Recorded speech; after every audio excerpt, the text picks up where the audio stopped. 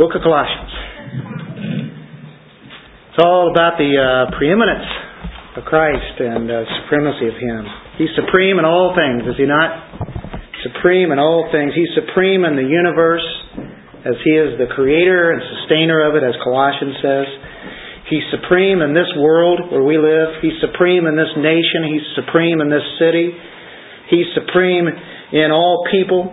He's supreme in our lives, in everything, whether we're at home, as Colossians has put forth in chapter 3 and 4. He's supreme not only in our home and our families, but He's supreme at our workplace. He is supreme wherever we go in our neighborhood. He is totally sufficient in all things. And as we relate to unbelievers, which we talked about last week, talking about having the speech of Christ, really, being seasoned with that. And so, as we relate to everything in our own lives, He is absolutely sufficient. Have you ever felt that? He is sufficient in all the things that we're dealing with. And that's why it's somewhat sad to come to this last section of Colossians that we're going to be studying in chapter 4, because really it's coming to the end of what I consider to be a great doctrinal letter. And the last two chapters, in 3 and 4, I would say were great chapters dealing with the practical aspect of being able to live out that great doctrine that He's given us on who Christ is. There's no better subject than being on the person of Christ, right? I mean, that is the absolute best. I mean, that's the supreme. And of course, as we have said, all throughout Scripture we see that. In this book, it's very easy to see the high exalted position of Christ and to realize that He is our great delight. He's so delightful that we have partaken in Colossians and we have tasted delicious delicacies and we just continue to feast on the person of Christ, right? And that is what it's all about. Now, as we have looked at Him and we adore His beauty, we also see the instructions that He has for our lives. He gives us the power to live a Christ-like life. And so this epistle that we have, this letter, has been written by Paul, and it's very helpful not only to Colossians but to us here today in practicality, in being able to use this in our lives as well as doctrinally. Now, we know we're all to be ministering the gospel of Jesus Christ. That's what we do. We serve that out. And as this letter comes to a conclusion, we actually will emphasize today teamwork. How the church is a team and how we all need each other, and we need to meet the responsibility of serving each other and serving the Lord in different aspects. And what Paul's going to do is give us a group picture. Now, it's like a photo, only it's a photo in words as he names these names, and then we get to realize, hey, there are people in here we really don't know very well, but they're in Scripture. And usually when we come to a text like where we're at today, we say that's the greetings. We just kind of scan over it, boom, that's it, and go to the next book or go to prayer or whatever. So we tend to kind of skip these sections, but Paul is going to show that there are important people in his ministry that he could not have done without. He had to have them. He was not alone. And so when good leaders express themselves, they have others alongside. They need the aid all the time. I need aid. I need people to surround me. I need this church. I need this ministry to be able to do what we're supposed to do. And I need it constantly. I need it throughout the week. I need it through like Sundays and the Wednesdays. Those are very important. That's the aid that I need. I beg of you to come alongside as we are here to minister to each other, as we hear that word and then give it to like-minded people like ourselves. In the book of Acts, there are probably more than 100 Christian friends of Paul that are mentioned in there. That's people associated with Paul. That's incredible, isn't it? Now, emphasizing the fact that we count on each other.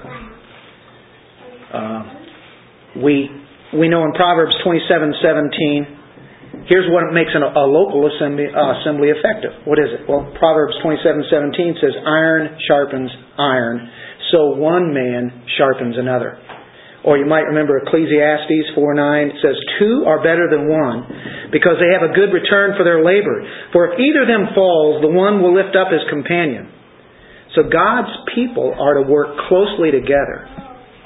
And it's just not just coming together just on a Sunday for a 2-hour thing, but it is working together. And I think as we see this text, we see that, they were laboring earnestly in that fellowship and in the ministry that they had.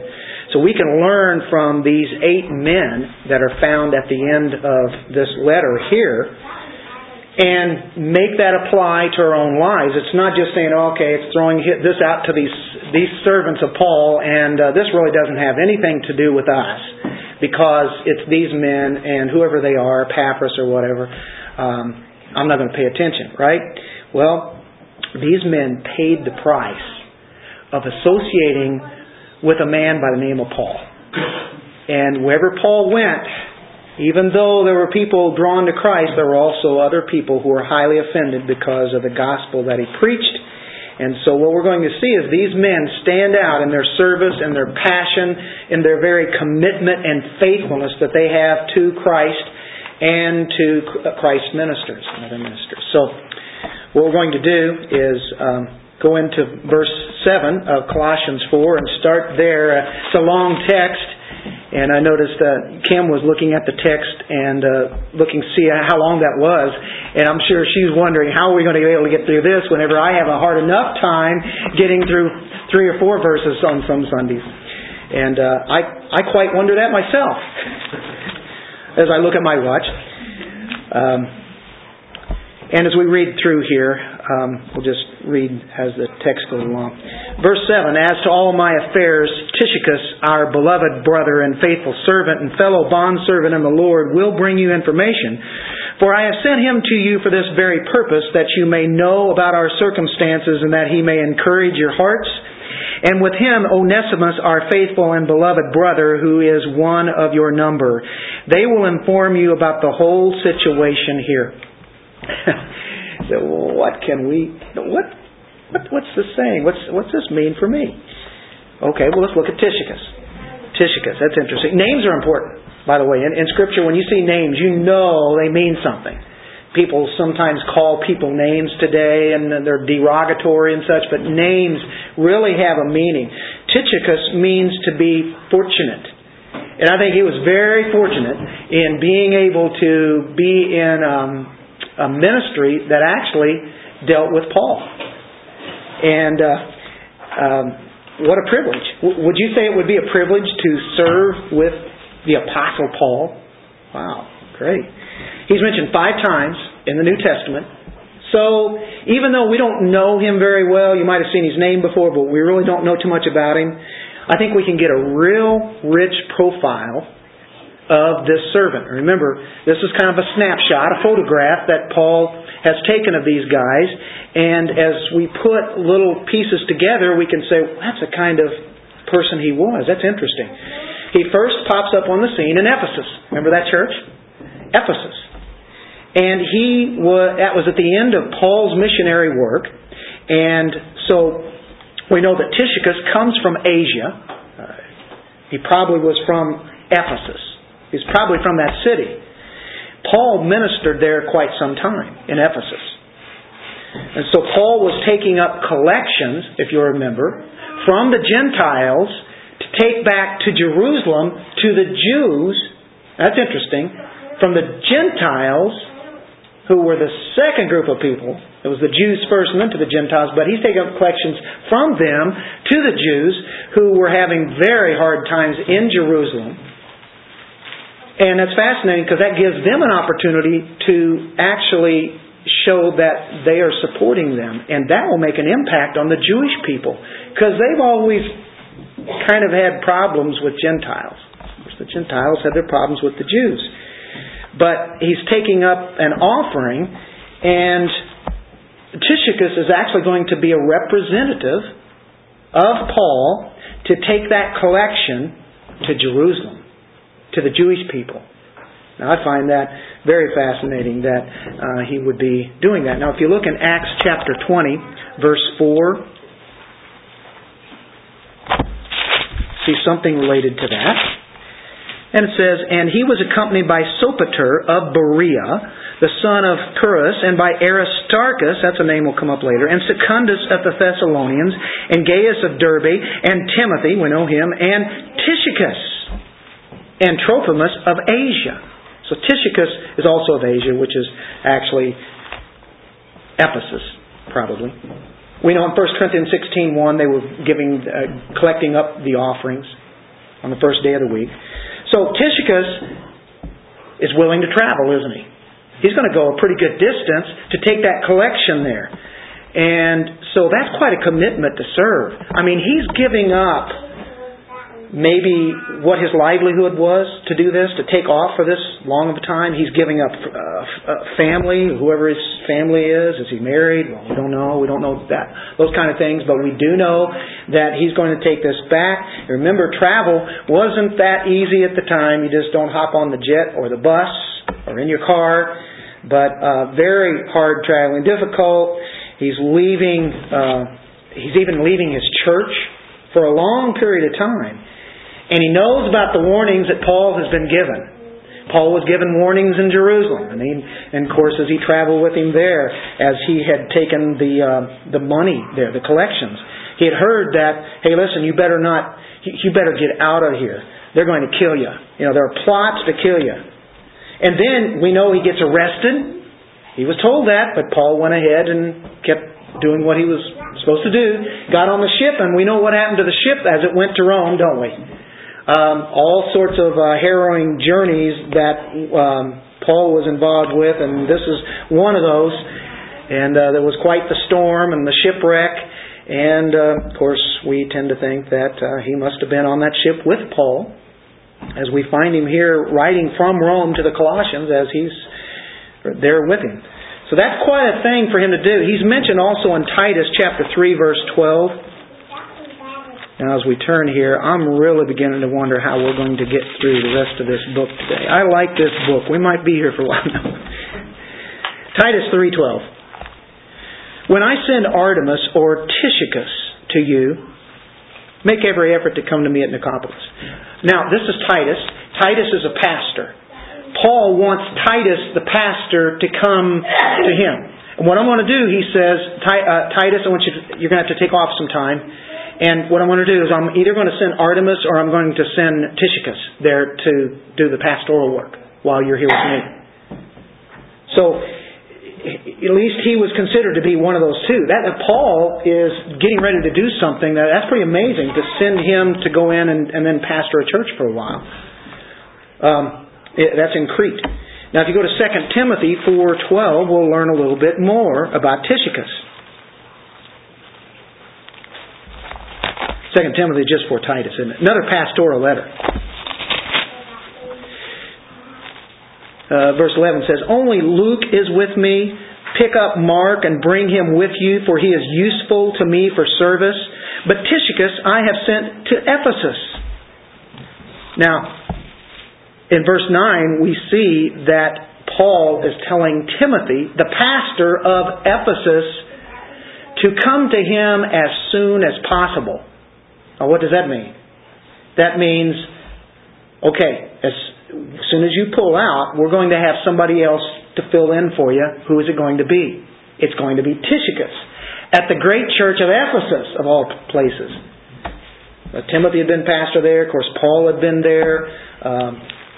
Polycarp later on is one who was a pastor there. What the history that it had. And Tychicus is one there was going to come in and still kind of replace Timothy at that time. Then you go to Ephesians 6:21. Are you starting to get the idea of kind of who Tychicus is? He's a man who just fills in. Hey, whatever you need, I'm here. Paul, tell me what to do. I'll do it. Boy, that's how effective that Paul's ministry was. He has men and women that he can depend on. 6:21. "But that you also may know about my circumstances, how I am doing. Tychicus, the beloved brother and faithful minister in the Lord." will make everything known to you. Okay, that's the Ephesian letter. Paul's been writing from Rome. He has a letter to the Ephesians. But he also has a letter to the Colossians. And he also has a letter to Philemon, who is at the Colossae church. Guess who's going to help take those letters back? Tychicus. He will make everything known to you. This is Tychicus. My, what a servant. And he not only carried these letters here, but you have to remember, what did he have to do to get that letter there? Well, no emails. Oh, wow. Boy, isn't that great what we have today? Take every opportunity to use all the things that you have available. It's incredible what you can do with it. We can hop in the car, boom, we can put it in the mail, whatever. We can get that out. Well, these are valuable letters, folks. The book of Ephesians, if I had to pick a favorite book, Romans, Ephesians, boy, how much time do I have to read it? Just a short while? I'll take Ephesians. Right? All right, I have a long enough time, 16 chapters, I'll take Romans. Ephesians. He has the responsibility to take that letter there. What happens if he loses it? What happens if he says, this is enough. They expect me to do this. I can't do this anymore. What would happen if you just give up? Man, it's awful easy to give up. He didn't. He brought it there. He brought Colossians there. He brought Philemon. We've been studying Colossians. Thank you, Tychicus. We thank the Lord for you to be able to be faithful to take that letter there, because we get to study that. God used you. Now, God would have made sure it would have gotten there. But at the same time, look at the humanists. You know what he had to do? He had to cross Italy on foot. Okay, enough said. Then he crosses the Adriatic Sea. Not on foot. Then he traverses Greece on foot as he crosses the Adriatic. Then he has to cross the Aegean Sea to the coast of Asia Minor. And then he walks another 100 miles to Colossae. That's what he did to bring these letters there. Wow. Hundreds of miles. A lot of that just plain out walking. Paul surely trusted him. Don't you think? These are valuable letters. I never really thought too much about it. When I read this letter, I think of Paul writing it, and boom, that's it. Most of you guys kind of think of that? Hey, thank the Lord for Paul for writing this, and somehow it just got there. No, look what it took to get there. Well, he's called a beloved brother, as it says here in Colossians. Our beloved brother, Paul, said this. He's beloved by Paul. He's beloved by the church at Rome. He's a faithful servant, diakonos, table waiter. He was not called a great leader, a great speaker, a great thinker, but he was called what? A faithful servant. That's why in our title today we have faithful friends in ministry. You know, one of the best things that we can be called is faithful. Faithful servant. I can't think of something any better. Somebody you'll always depend on. Faithful or faithful. And that's what he was. He was so faithful, so dependable. The greatest ability is dependability. 1 Corinthians 4:2. Here is a high commendation from Paul. Look at this. 1 Corinthians chapter 4, verse 2. In this case, moreover, it is required of stewards that one be found, what? Trustworthy or faithful. That is a high priority of all of us. And of course, that's a commendation from Paul. There's equality here between Paul and Tychicus. What does he call? A faithful servant. That is between Paul and Tychicus. They're both servants. They're deacons. He served Paul. He also served God. A faithful bondservant. Now the word bondservant there you guys are probably familiar with. Soon doulos. Soon is with, together with. Doulos is what? Slave. Together with slave. We're slaves together of Christ. Now the faithful servant is that he's faithful to Paul, and they're both servants in that way, but Paul is not better than Tychicus. They just have different roles to do. They are equal. And that's what's really, really cool here. Paul never looked down upon anybody. And he says, we're both slaves. We slave together for Christ, right? And so that's the relationship to the Lord whenever he says soon doulos. We're both slaves to the Lord. Faithful servant, that's his relationship to Paul. Now, what's the purpose of him going all the way to where he's going to go?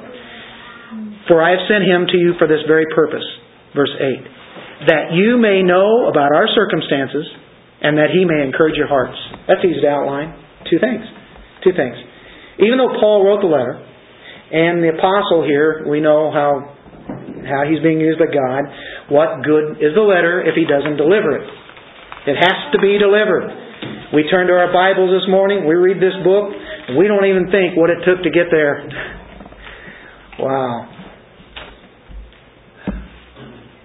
Seems like a small thing to deliver the letter. What's the big deal? Well, we just kind of talked about that, didn't we?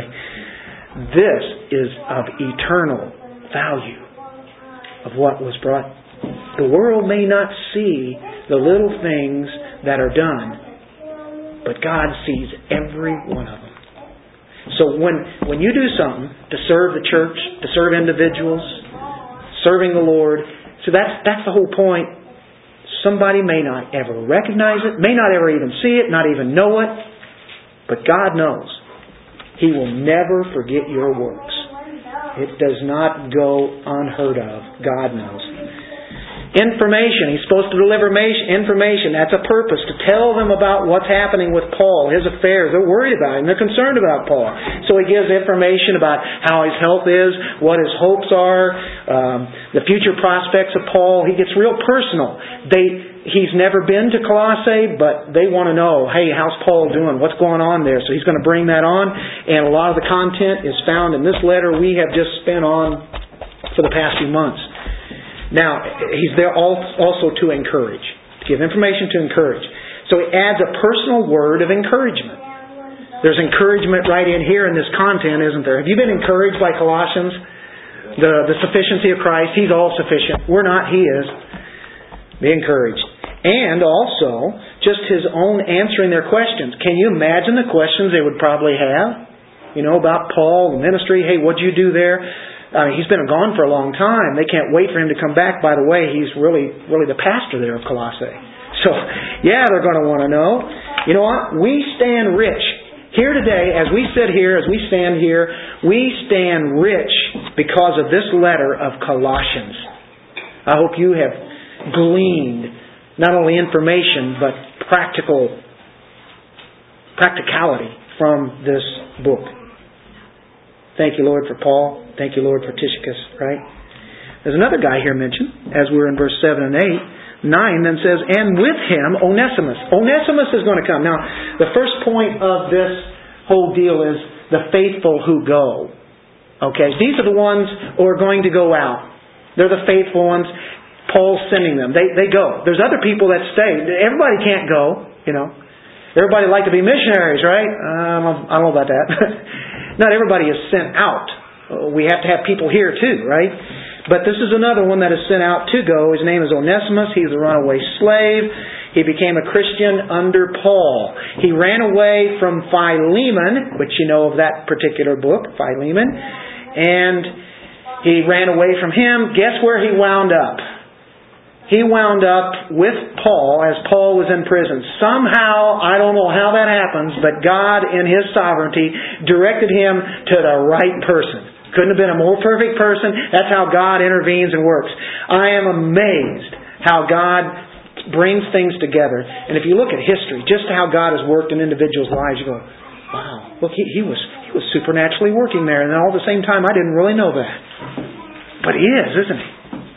He's a supernatural God. He transformed this guy. He was once ungrateful, and now he is Onesimus, the one who is abounding in love. He was the slave, and he ran away. He had been dishonest. And now he's wanting to make it right. You know what he's going to do? He's going to go back to his slave owner, who's a Christian. And say, Well, what about that? Is that condoning slavery?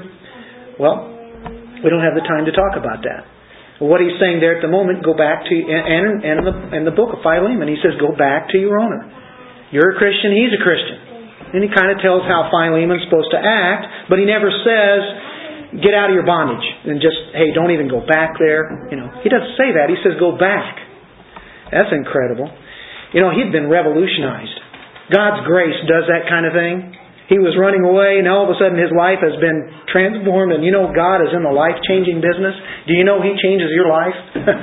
He does that, and man, He knows how to do it, and He puts on display, whenever He changes our lives, He puts on display a transformed life. And you can look at everybody in here and say, isn't that amazing? This is the way they were, and look how they are now. They're being transformed. And look the way they're going to be. Right? He's doing His work.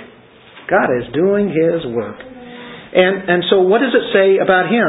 And with Him, Onesimus, our faithful. So that word just keeps popping up. And beloved brother. Sounds like Tychicus, doesn't it?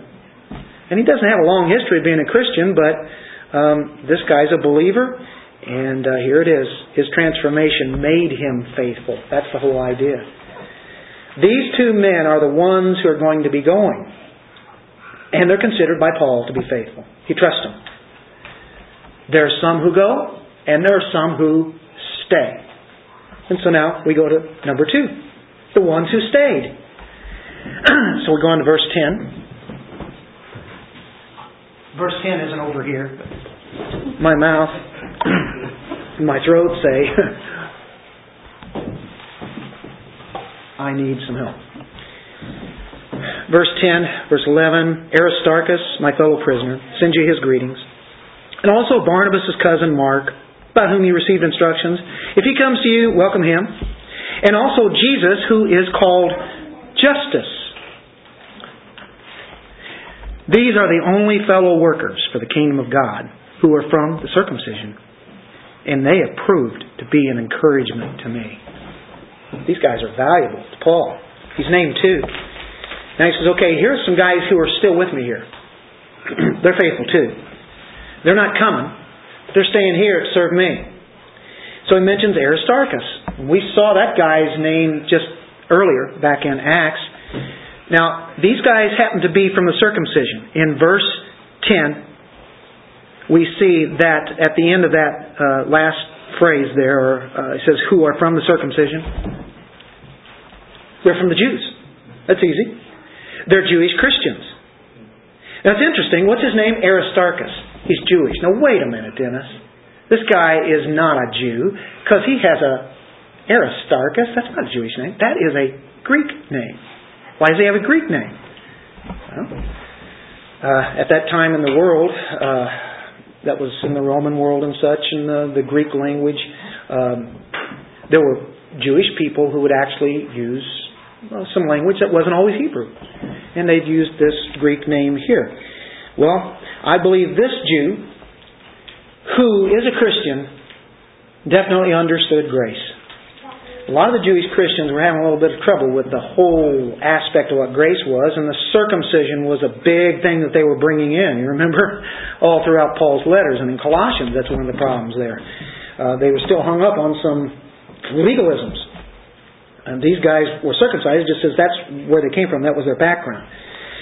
So it's not only Aristarchus, but there are two other Jewish believers that are named here. Aristarchus is originally from Thessalonica. If we turn back to Acts chapter 20, verse 4, we just trace this a little bit and we start learning about these guys. Verse 4, he was accompanied by Sopater of Berea, the son of Pyrrhus, and by Aristarchus and Secundus of the Thessalonians. Aristarchus comes from Thessalonica. And that's definitely a Roman civilization, Greek-speaking people, and that's why he's from Thessalonica. If you look in chapter 27, verse 2, near the end of Acts 27, or near the end of the letter of Acts, verse 2 it says, and embarking in the Adramyttian ship, which was about to sail to the regions along the coast of Asia, we put out to sea accompanied by Aristarchus, a Macedonian of Thessalonica. There he is mentioned there. What's he doing? Getting on a ship. Where's the ship going? Going to Rome. Oh, wow, that's pretty cool, a cruise. Get to go on a cruise. You know how the ministries, they have these cruises. That's pretty cool and everything. They speak and say, well, he's going to hear Paul speak. Going to get a lot of opportunity to hear Paul speak, right? As he's traveling along with them. But again, we know the journey that was and the shipwreck and all that involved. And he was part of that. By the way, if you go to Acts 19, verse 29... this is at Ephesus. Remember Ephesus? Well, a riot starts. Remember the riot in Ephesus? Well, Aristarchus is right in the middle of it. Look at this. The city was filled with the confusion, and they rushed with one accord into the theater, dragging along Gaius, we've seen that name, and Aristarchus, Paul's traveling companion from Macedonia. Aristarchus is pulled out of the theater. They drag him out of there. Paul's going to have to get out of Ephesus. Aristarchus is caught. That's the kind of thing that happens when you hang around Paul. Alright, that guy, a troublemaker, right? But you know what? Aristarchus did not run when the going got tough. He stayed there. He suffered.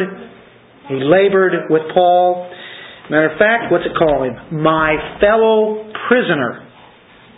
Well, in one case, maybe he felt like a prisoner there in Ephesus, but at Rome, is he in prison with Paul? Not likely.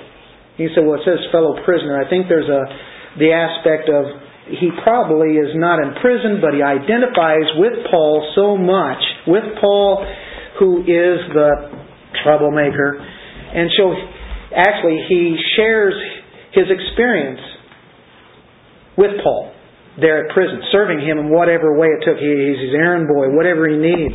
He gave up his own freedom that he had to minister to Paul. He gave up a lot to minister to somebody that's in prison.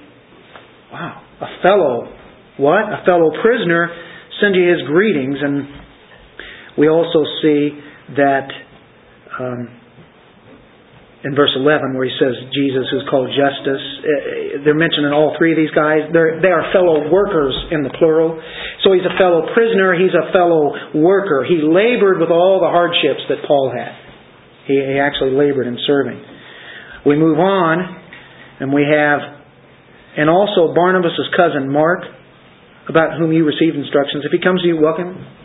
I think there's something to be said about that, because if you remember the story of Mark, we know that he was from Jerusalem. He's a Jew from Jerusalem, just like these other guys, these two other ones, in a sense came from a Jewish background. His mother kept an open house for the believers. And of course he even goes back to the time of Christ, and we see him where he had actually had run out of the house and with evidently no clothes. There's something happening there. You remember that guy? That was John Mark. Well, we look in Acts 12:12 and we see what his mother's doing as far as the church is concerned. So he had a rich background from the very outset almost. 12:12. And when you realize this is Peter. Whenever he had been in prison, or he had been, there was some violence happening, and anyway, he wound up having to be taken in. He went to the house of Mary, the mother of John, who was also called Mark. That's why he's called John Mark, where many were gathered together and were praying. Where did Peter go? Happened to be Mark's house, or his mother's house. They were free to meet there. They met there, prayed, worshipped, gathered together. So, quite a nice place she made for them. Well, Mark is one who failed of all people, Mark. He was, you might remember, the story goes where Barnabas, which is a traveling companion of Paul on that first missionary journey, says, hey, listen, why don't we take my cousin, John Mark, from Jerusalem? And Paul said, yeah. And he's on the journey and gets a little rough. Gets a little tough out there. And it is. It's a hard way to go. You're blazing trails here for Christianity. Christianity is not the place for the faint-hearted. And he took off. He just abandoned. That's it. Didn't say a thing. Just out of there. Said, I'm going, guys. This is it. Wow. There are a lot who do that. Just abandon. Just for no reason. Well, the reason is they don't like what's happening. It's not flowing the way that they thought. But it's interesting. You see Paul mention him here in Colossians. And he says, hey, here with me he's Mark. And if he does come to you, I want you to make sure that you welcome him. He's cool now. He's cool. He's mentioned in Philemon 24. Remember, Philemon we have a letter going to, so he's mentioned there. And then in 2 Timothy 4:11, look at this. You get the value of Timothy. You can say, well, he goofed up, man. He blew it. He shouldn't be given another opportunity. I mean, look at the guy. What he did, he abandoned Paul. It says, only Luke is with me. And this is whenever Paul's in jail another time. And it's his last days, really. He's not going to live much longer after this. Only Luke, the doctor, is with me. Pick up Mark. He says, Timothy, pick up Mark, bring him along. Bring him with you, for he is useful to me for service. That's 12 years later. What's this saying? Somebody might goof up. You might have goofed up. You might feel like a failure. Well, the gospel of Christ can change people and restore us to usefulness.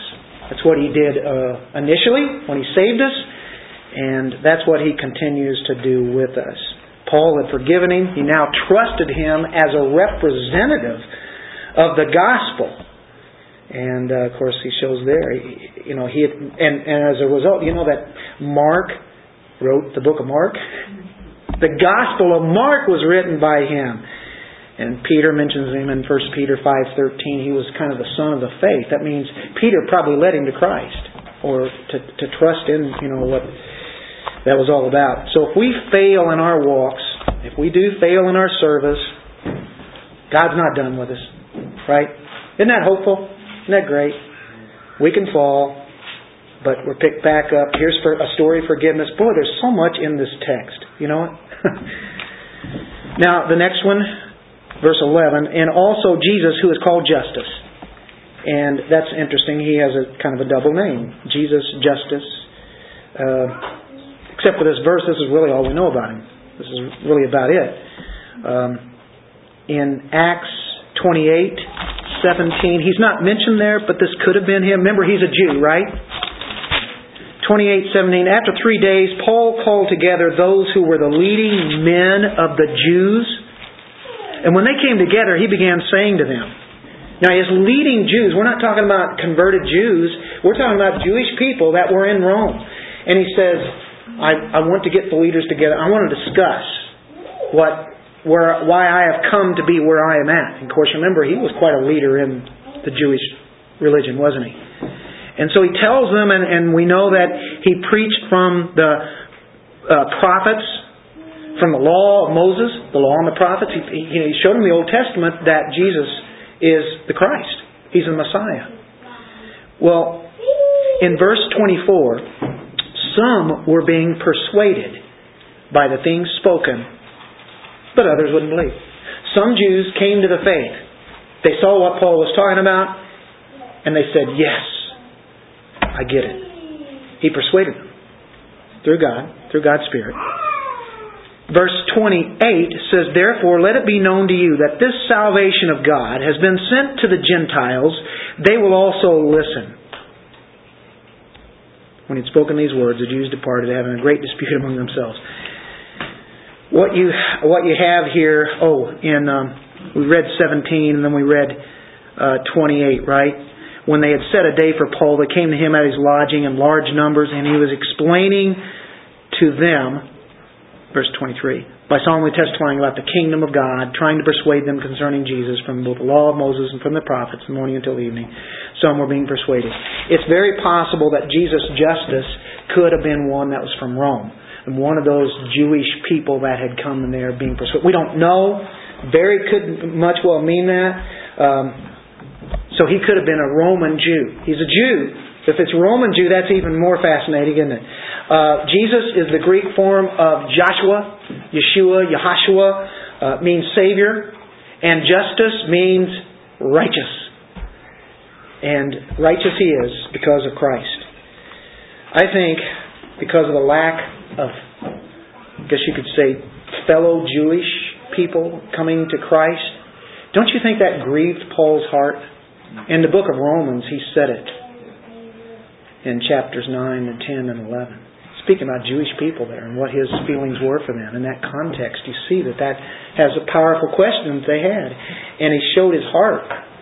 I mean, if possible, he be condemned himself if they would come to the knowledge of the truth. I mean, that's quite an incredible statement. But Jewish Christians really weren't very many that committed to helping Paul out. I mean, this is fascinating. He says this right here in Colossians. He mentions Aristarchus and Mark and Jesus Justus. These are the only fellow workers for the kingdom of God who are from the circumcision, and they have proved to be an encouragement to me. That's the only ones that came around there to Paul. And, of course, we know that what Jews did, of course, the circumcision, they caused all sorts of ruckuses everywhere Paul went. Of course, some of them did become Christians.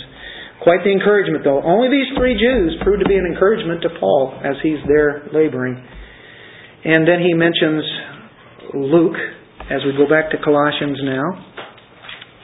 And I'm skipping to verse 14. Luke, the beloved physician, sends you his greetings. Now, the reason I mention Luke here and I skip down to 14 is because we have to move on and we have to finish up. And I'm going to skip the other guys. Well, not true, but the reason we put him there because he's the one that's staying there this time. He was very faithful. He was a professional, skilled person. He was a physician, a close friend of Paul. Very close, very tight. He wrote the book of Luke. He wrote the book of Acts. His language was incredible. The knowledge, the way that he put it down. Of course, being a doctor, he's very educated. He's very cultured. He knew the Greek language fluently as he wrote it with complete accuracy. He is a historian to the elite. And we know everything in there is perfect because it's God's Spirit that's inspiring him to write this. But can you imagine the talents that he brought to Paul? And being on the level that he was, of his understanding and such, he really helped Paul out a lot. And of course, when you're traveling, boy, is it a good thing to have a doctor along. Dr. Luke, a physician. Nice to have that. And there were times where Paul needed that, we know. But, of course, it's God who's the one who heals, but He uses doctors to do that too, doesn't He? So, all missionary work, they bring in the physicians to people, don't they? They must have that kind of thing. You know what? He probably gave up a very lucrative practice to travel with Paul. He probably had a private practice going on, being a doctor. How many doctors were there back at that time? Probably one for every so many, hundreds of miles. But a special talent that he had, and he's considered to be beloved and devoted. The beloved physician sends you his greetings. Wow. How nice. That is incredible. What a privilege to be called this by the apostle. Beloved. Very close friends. There's a guy by the name of Demas here, and I don't have it listed in our outline, and there's a reason why. Because I'm staying on faithfulness here. Demas was faithful for a while, but he didn't stay faithful. He's one of those guys that quits. He gives it up after a while. But he's listed as he made a special contribution to the Lord's work. The future proves to be very sad because of what he did. He deserted Paul. That's down in 2 Timothy 4, 9 and 10. I'm not going to read it, but it's there. If you want to look it up, that's good. This is heartbreaking. When you have a fellow worker, he gives it up for the pull of the world system. He gives up the ministry that he had, and Paul was depending on him, and he just dropped the ball, and he said he saw something else that looked a lot better to him. So we bring him in, showing that he was faithful, and then he became faithless. That's sad, isn't it? Now we go to the faithful who pray. The faithful who what? Go. The faithful who stay. The faithful who pray, and that's Epaphras. Epaphras, who is one of your number, a bondslave of Jesus Christ, sends you his greetings, always laboring earnestly for you in his prayers, that you may stand perfect and fully assured in all the will of God. For I testify for him that he has a deep concern for you and those who are in Laodicea and Hierapolis. He gets a couple of verses. Yeah, Epaphras, we've heard about him, haven't we? We heard about him in chapter 1, verse 7 and 8. And he is the pastor of Colossae. At least I would take it that way. Just as you learned it from Epaphras, our beloved fellow servant, who is a faithful servant of Christ on our behalf. And he also informed us of your love in the Spirit. He left Colossae to tell Paul what was happening back in their area, in their church. False teachings, heresies were coming in. He goes to tell Paul what's going on. Hey, I need a little help here, Paul. This is getting to be very serious. And so he visits Paul, a lot of reasons why, but that was the biggest reason. So Epaphras is the founder of the Colossian church. He's the one that brought the gospel there. He's the one that pastored them, gave them the good news, continued on with that. And now he's talking with Paul. Paul says he labored earnestly. And you have to like that word, laboring earnestly. It's dealing with agonizomai, and everyone here has probably heard that several times in our Colossian study. Agon is agony. Agonizomai. Fervently labor, to work hard at it. It's an athletic term. It means to fight, to give oneself fully, wholeheartedly. He labored earnestly in his prayer. Jesus in the Garden of Gethsemane, that same term is used whenever he was praying. And he invited the disciples to do that and to stay awake, and they didn't. But he labored earnestly, or he agonizomai. He went to agony. He sweat drops of blood. Who knows what Epaphras is doing, what's happening there, but he prayed. And he prayed constantly. He prayed fervently. He prayed personally. He prayed for each one of those people back in Colossae. It was not just say, hey, God, bless the missionaries. He just prayed for those ones he knew, and he carried them in his heart. And he prayed particularly. He wanted them, as he prayed, he wanted them to stand perfect and to be fully assured in the will of God. That's the reason that he prayed, that they would be able to stand perfect or mature. He wanted them to be complete, fully mature, fully developed, totally satisfied in God. That's really what he's really after. That was his prayer. I can't think of a better prayer, can you? And so he constantly did that earnestly, always. Okay. Deep concern.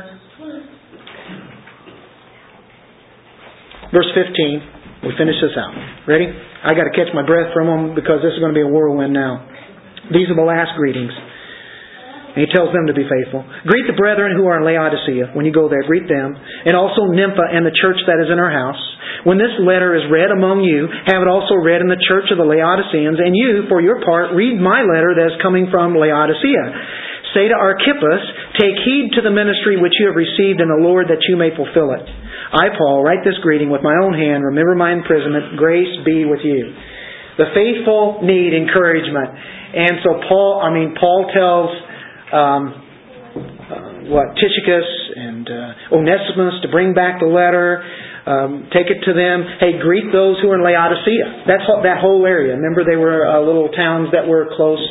And so he says, greet them. And he says, by the way, have them read the letter of Colossians. Read that to them, have them read it, and then you'll take that letter to Colossae, and then you'll have them read it. Have circular letters going on here. Then there in turn, the Colossians are going to read the letter that's coming from Laodicea. We don't know for sure what that is, but I think we might know. it could be the letter that is to the Ephesians. People at Laodicea are going to read that one. He says, okay, now you also read this. The Ephesians letter, it's a circular letter. It's intended for several churches all around there. So they were to exchange those letters from Paul. And so, boy, quite a deal going on. He says, greet the brethren who are there. And Nympha, could be female, could be male. But it says in our version, her house. Nympha, we don't know if, possibly a woman. Although it does say in the church that is in her house. So I would tend to go along with that. That's the way some of the translators have brought that forward. That's where they met. And Archippus is to be a faithful minister there himself. He's found here and he's found also in Philemon too. Philemon, he's in the household of Philemon. He's to take from the example of all the fellow workers that we just met and to fulfill the ministry there in Colossae. He says, say to Archippus, take heed to the ministry which you received in the Lord that you may fulfill it. So he's given quite the opportunity there. And of course, the pastor there had gone on and delivered this information to Paul. And he says, you fulfill that ministry. I write this greeting with my own hand. At the very end, Paul writes this. He has somebody writing most of the letter. And then he says, hey, I'm writing this to show you personally, this is me. Remember my imprisonment. Just, remember that.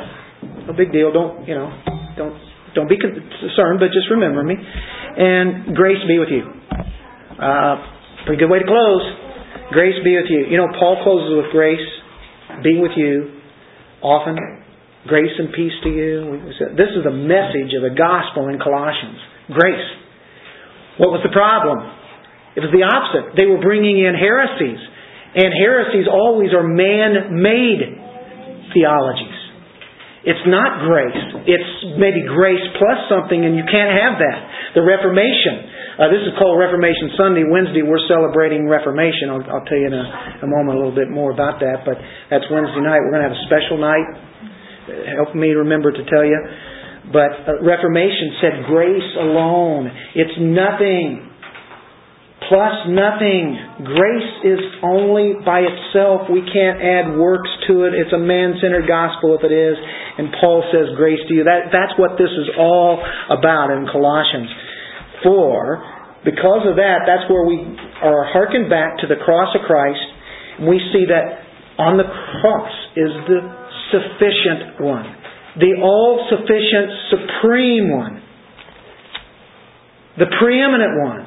And we trust in His sacrificial work. And we know that we are made complete in Christ. Is that grace? We're complete in Him. And we're to become mature in Him. We're to be faithful people of God. Faithful in our ministries. And it's because of Christ who's in us and His power, His Spirit.